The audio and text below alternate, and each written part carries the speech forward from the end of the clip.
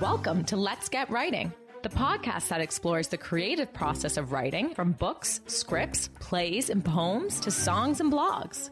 This series focuses on authors, publishers, and artists. Catherine's guests share their process of writing in all its forms. Listen along to discover the personal journeys behind their work.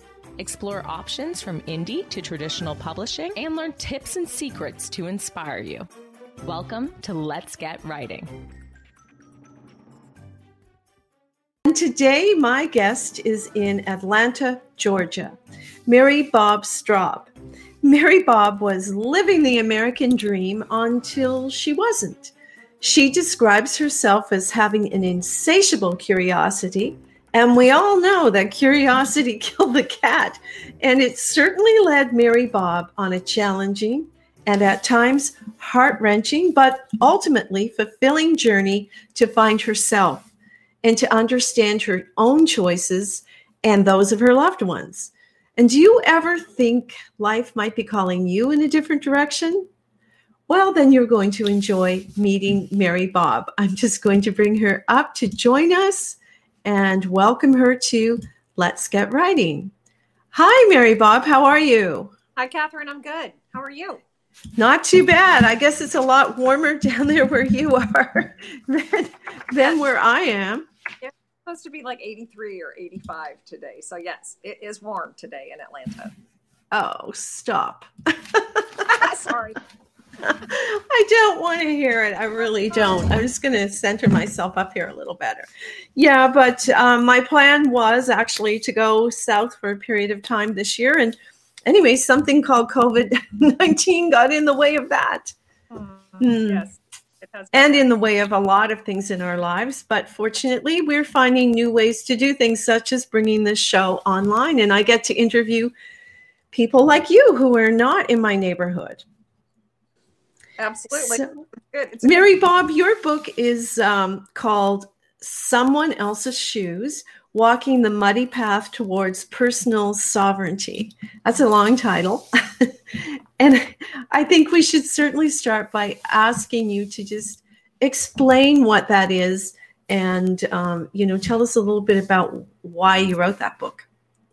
Well, the title and the subtitle are lengthy, I have to admit.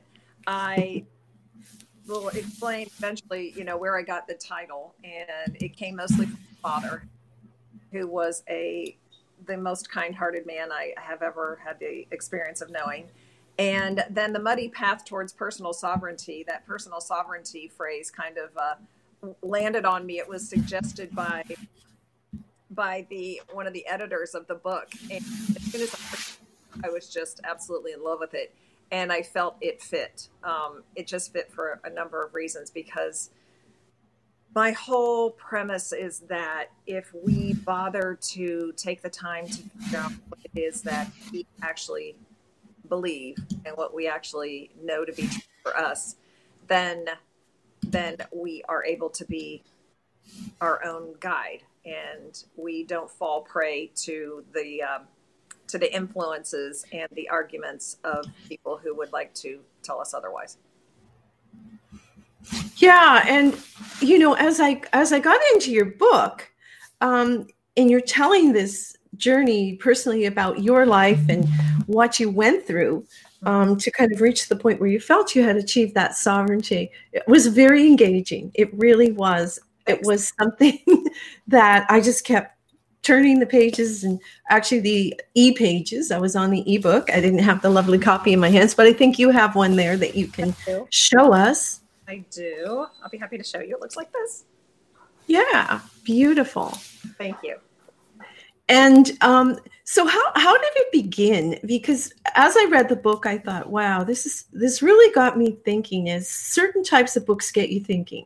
And it got me thinking a lot about, well, what are decisions I make, and, how are they true to me? And as I read your story and watched your evolution, I was like, wow, how did you get going? How did you tackle this? It was a big thing to do. It was kind of interesting, Catherine, because when it will say, you'll read in the book that, and you have read in the book, that I made a decision that pretty well rocked everybody's world, including mine. And when I made that, the response that I received from the people around me so astounded me that I really quite know what to do with myself. So then that cascaded into some other decisions. And after a few years of introspection and, trying to figure out how to emotionally and spiritually and mentally wrap my arms around what had happened, one day I was sitting on the back porch, which is my favorite place to sit, and I would show that to you if I were not inside. I was sitting on my back porch, and it suddenly occurred to me that in all of my mental meanderings and in all of my introspection and my study, I hadn't ever considered really how it must have looked to stand on the outside and watch me do what I did. And all of a sudden I was like, someone else's shoes. It's not just my shoes, it's their shoes. What was that? And I have heard before that, for example, when people are really reaching for success or reaching for something greater than what they have, that the people around them will become very uneasy because it kind of, it rattles the status quo, and it makes them feel like maybe they're not doing what they need to be doing, or that, this person is going to rise above them. Or I understood in that moment how rattling, I knew obviously from their reaction, but it was more than that. It was a deeper, how do we respond to someone who has been this person in our lives, and now she is deciding to be this person. Mm-hmm. And you mentioned that, when you say through someone else's eyes, and you mentioned how it makes people feel, what's she doing, and what does my life look like? And we call that the crab theory. We're all crabs in a bucket, and if one of the crabs decides to crawl out, then all the other crabs you don't have to worry about putting a cover on it, because they all pull that adventurous crab back down to fit in line with what they're doing in the bucket.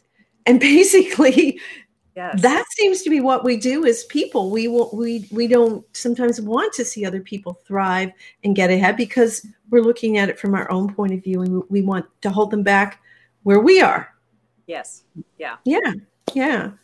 True. Crazy. And is definitely as human beings, it's not one of our greatest attributes or features to be like that. I think we want to find the joy that we can share the experiences of other people, share in the joy, share the love. And I think you comment on that quite a bit, that you found the way to love, to not judge. And I want to throw that back to you now to comment, because I know you have a lot to say. So first of all, and I always want to do this disclaimer, like, I am not the queen of non-judgment. I am still very much human. What I think I've gotten better at is, I think it's kind of a natural human reaction to see something other than what I have, and to form an opinion. Either it's discernment or it's judgment, but one way or the other, there's a feeling there that, I don't like what they're doing, or they have more than I do, or something. I think the skill that I am continuing to improve is to recognize when I'm having that feeling or that thought, and to cut it off, to say, okay, first I have to be aware that I'm even doing it in my head. And then to say to myself, all right, well, that's just not productive. The comparison game is always a losing game, whether you're on the top or you're on the bottom. So I believe that what I've done, and hopefully I give some ideas to the reader about how to become more aware of myself, or the reader becomes more aware of him or herself, and then recognize when we've jumped that fence and gone down. I say my deadly word is the word should. Yeah. So if I hear myself saying either, and it can go inwardly as well. I can be very gracious to the people around me, and then sometimes I'm not so gracious to myself. And so when I say to myself, as well as anyone else, even in my head, I should have, or I should do, or you should have, or he should do, then the minute that word comes to my mind, I know I've gone there. And so then I have to take a couple steps back and say, okay, this is my path. This is my life. This is my path. And I've spent a lot of time figuring out what works for me. Do I want more? Yes. Do I know it's always changing? Yes. Am I open for further evolution? And the COVID thing has given me a lot of opportunity for that.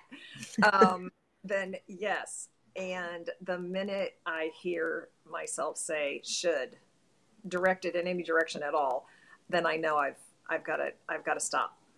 Mm-hmm. We should ourselves to death sometimes, you know, and you just the energy of that word, you feel your own energy go down. Yes. And sometimes I find when I'm writing an email or a message to my kids, the old should slips in there. And I go back, I look at it and I go, no, this is really, they should not do anything. They are their own people. And you should keep your nose out of it. I have this little conversation. There's a use of a word should that I can handle a little, but then I go back and I go, you could do this. Mm-hmm. You could do this, or you may not want to. So even just those subtle uses of words. There was a lady, Sam Horn, and she called it tongue foo. And that we were hung by the tongue, and we should be conscious sometimes of how we talk to ourselves and what we say. And I think you do bring that up quite a bit in the book. Yeah, quite a bit. I try. I hope, my hope is that with the words in the book, people will find themselves with some sense of relief, knowing that they may be believing something that they haven't been brought up to believe, and that it's okay as long as it's not as long as it's theirs. Let's put it that way. And they've bothered to take the time to decide if it's theirs or if it's something that they've been gifted, in quotation marks, with. Well, you, in your personal experience, there were a lot of things you left behind, and very painful things that you left behind. Your family, friends. It was huge, and you basically started over. And, how did you approach putting that into your book? I mean, you did it beautifully, but was it hard to write, or what helped you as you wrote that? I've been writing all my life in one form or another. I've journaled a lot, and sometimes during that period, the handwriting in my journals was about like this. I'm like screaming into the journal. And then when I decided to write it, I don't know how many drafts of it. I couldn't quite I was struggling to get a frame around it so that it didn't just sound like the victim, how could you have done this to me? And the feel sorry for myself and look what I've learned. And I was really wrestling with how to lay it out so that it was productive and it was helpful, and it wasn't just as I said, hanging out my dirty laundry. And the publisher of the book really did help me quite a bit. Lynn Kitchen is one of the publishers of the book, and I called her on the phone one day and I said, okay, I've gotten the manuscript written, and when I read it, part of me just wants to run. And I said, I just don't want to be hanging dirty laundry. And she said, what I would do is I would take it up 60,000 feet, look down, and write it from that perspective. And when you're looking at it from that perspective, you're not seeing all of the details. You're just seeing what the takeaways are. And I did that, and it was remarkably helpful. It really did. It made all the difference in the world. Great advice when you're writing something so personal. Yeah. Really great advice. And actually, Jared Rosen was on the show earlier, and it's Dream Sculpt Media is the publisher, and we should mention that because I have yet to meet Lynn. I hope that I do get to meet her as well. But just speaking with you and Jared and one of the other people who've published with them, they're really mining good stuff. They're really bringing out the best of these stories, and it's nice. But that word stuff. Okay, my first year in university, my English prof goes, stuff. If I hear that word again from you people, stuff. What stuff? But your stuff, all that it was out there. And I think anyone writing, we feel vulnerable when we put our work out there for people to critique. And so, I mean, how did you feel? Were you vulnerable? Was I vulnerable?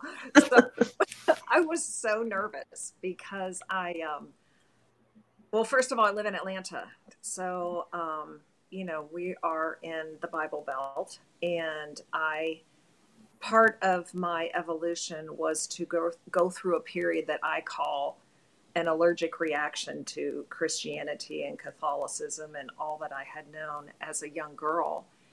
And so I had to tell that piece in order to tell the end of it. I needed to show the passage of it. And I was terrifically concerned that people would just judge me and think that I was just this crazy woman who had just stepped off the edge of the planet. And I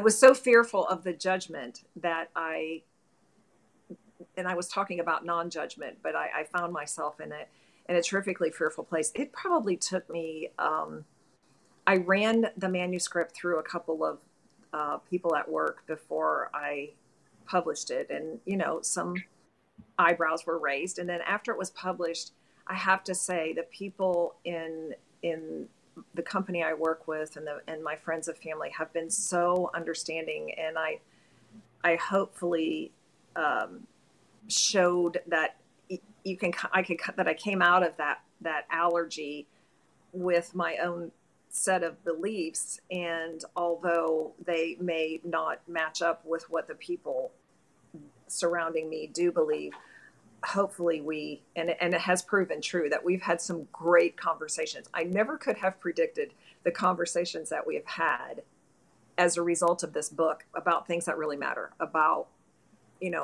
our beliefs and our position, and the open dialogue, which is one of my dreams, is that people who are diametrically opposed in whatever political situation, religious belief, philosophy, that they can sit across from the table and be genuinely curious without feeling the need to be forceful and imposing, can just listen and just cock their head a little bit and understand that the other person can see it that way without needing to slam it or, kick it to the curb.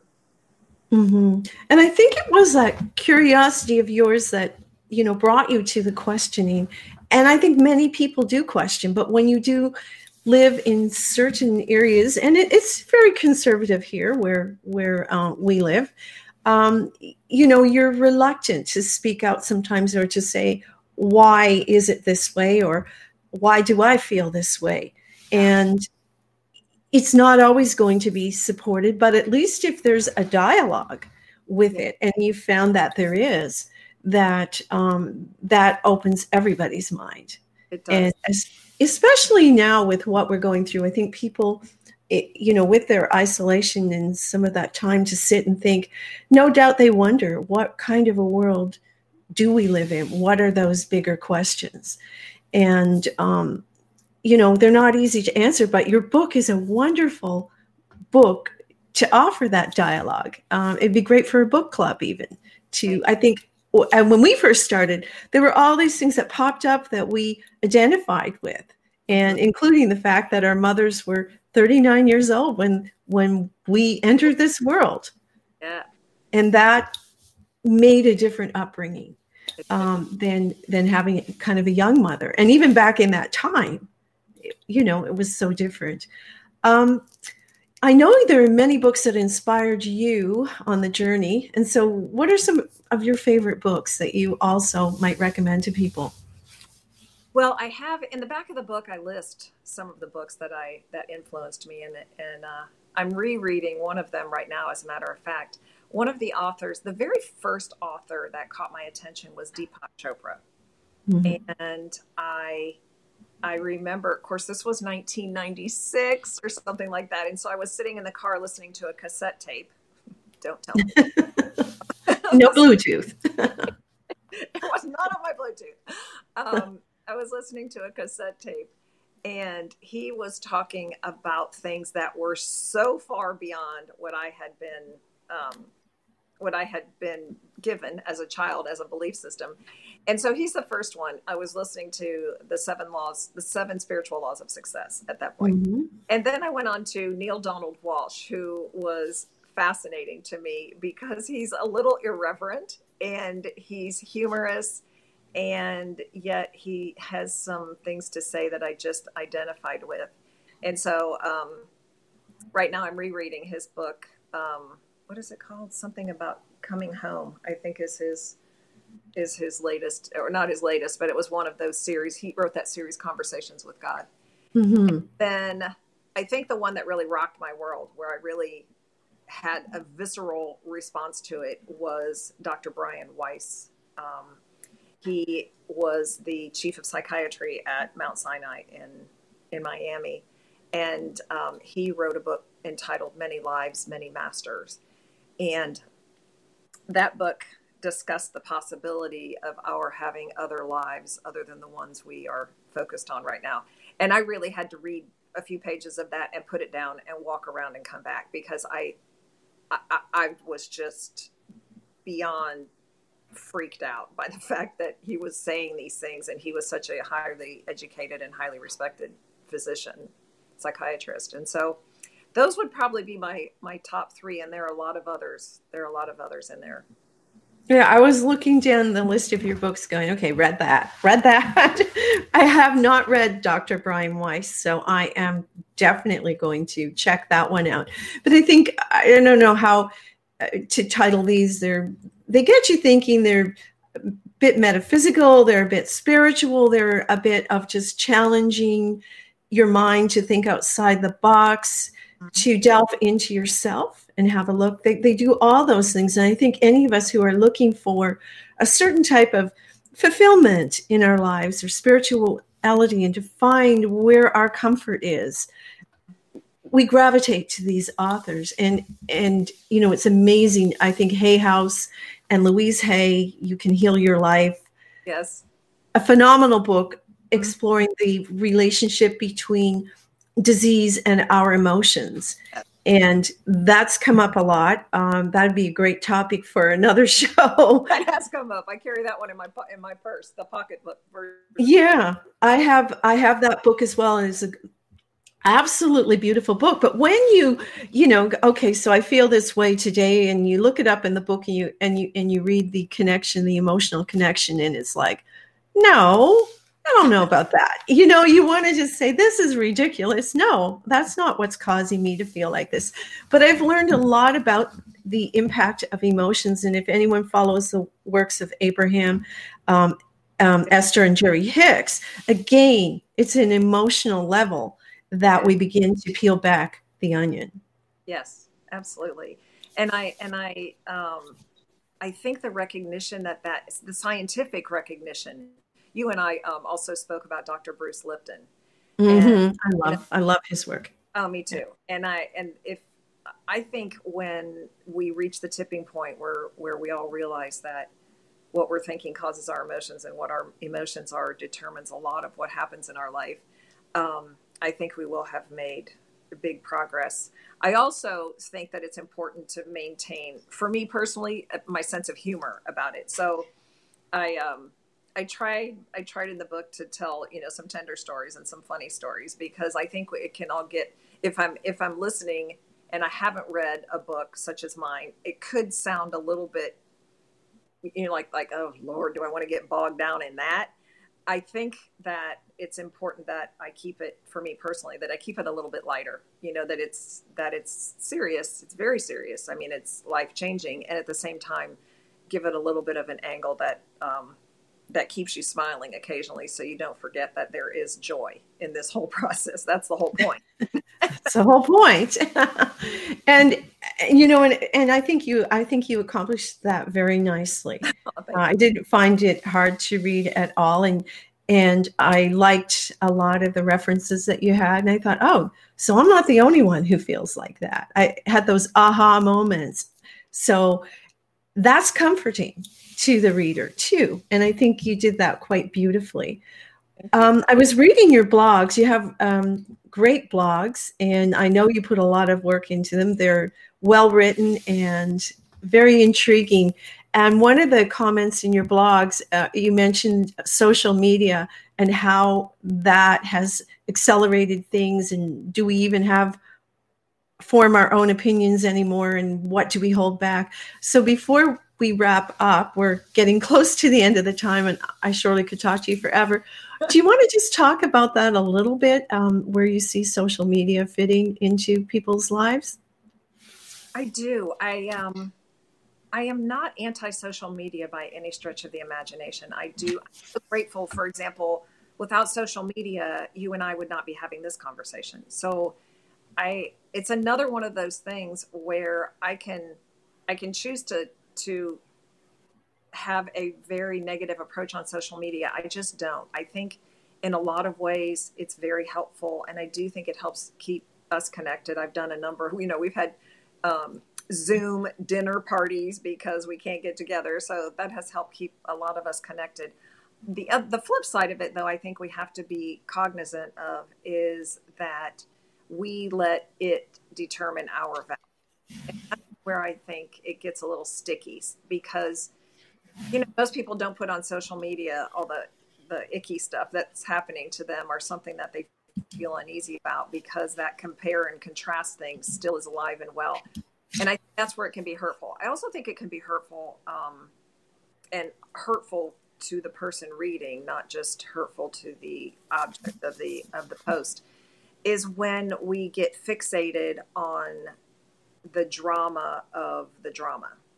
And I don't know if that makes any sense at all, but we get a little bit of a charge out of watching something, someone suffer. Or we get a little bit of a charge out of some horrible situation like COVID. It's almost like being addicted to CNN. It's just, my husband and I stopped watching the news years ago for that very reason, because we could feel the pull of wanting to know all the bad stuff that's happening. And we just determined it wasn't necessary. Without social media, I wouldn't know all those things. And I really don't think I do need to know all of them. Some of them, yes, for my personal health or, to keep people safe. But I just think we've gone too far.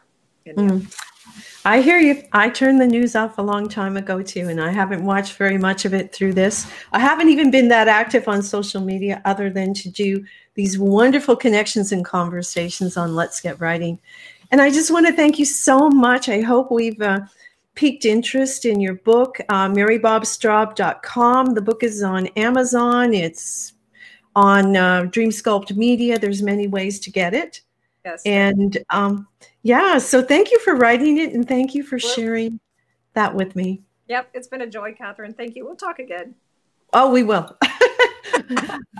I trust we will definitely. Have a wonderful day in Atlanta, and we'll be in touch again very soon. Same to you. Bye. Thanks so much for listening. We'd love to hear from you, so please let us know what you thought of this episode and share your ideas for future guests or topics. You can email us at letsgetwriting@catherinetaylor.ca. Don't forget to subscribe and even leave a review. If you love this episode, share it with a friend. Until next time, believe in yourself and let's get writing.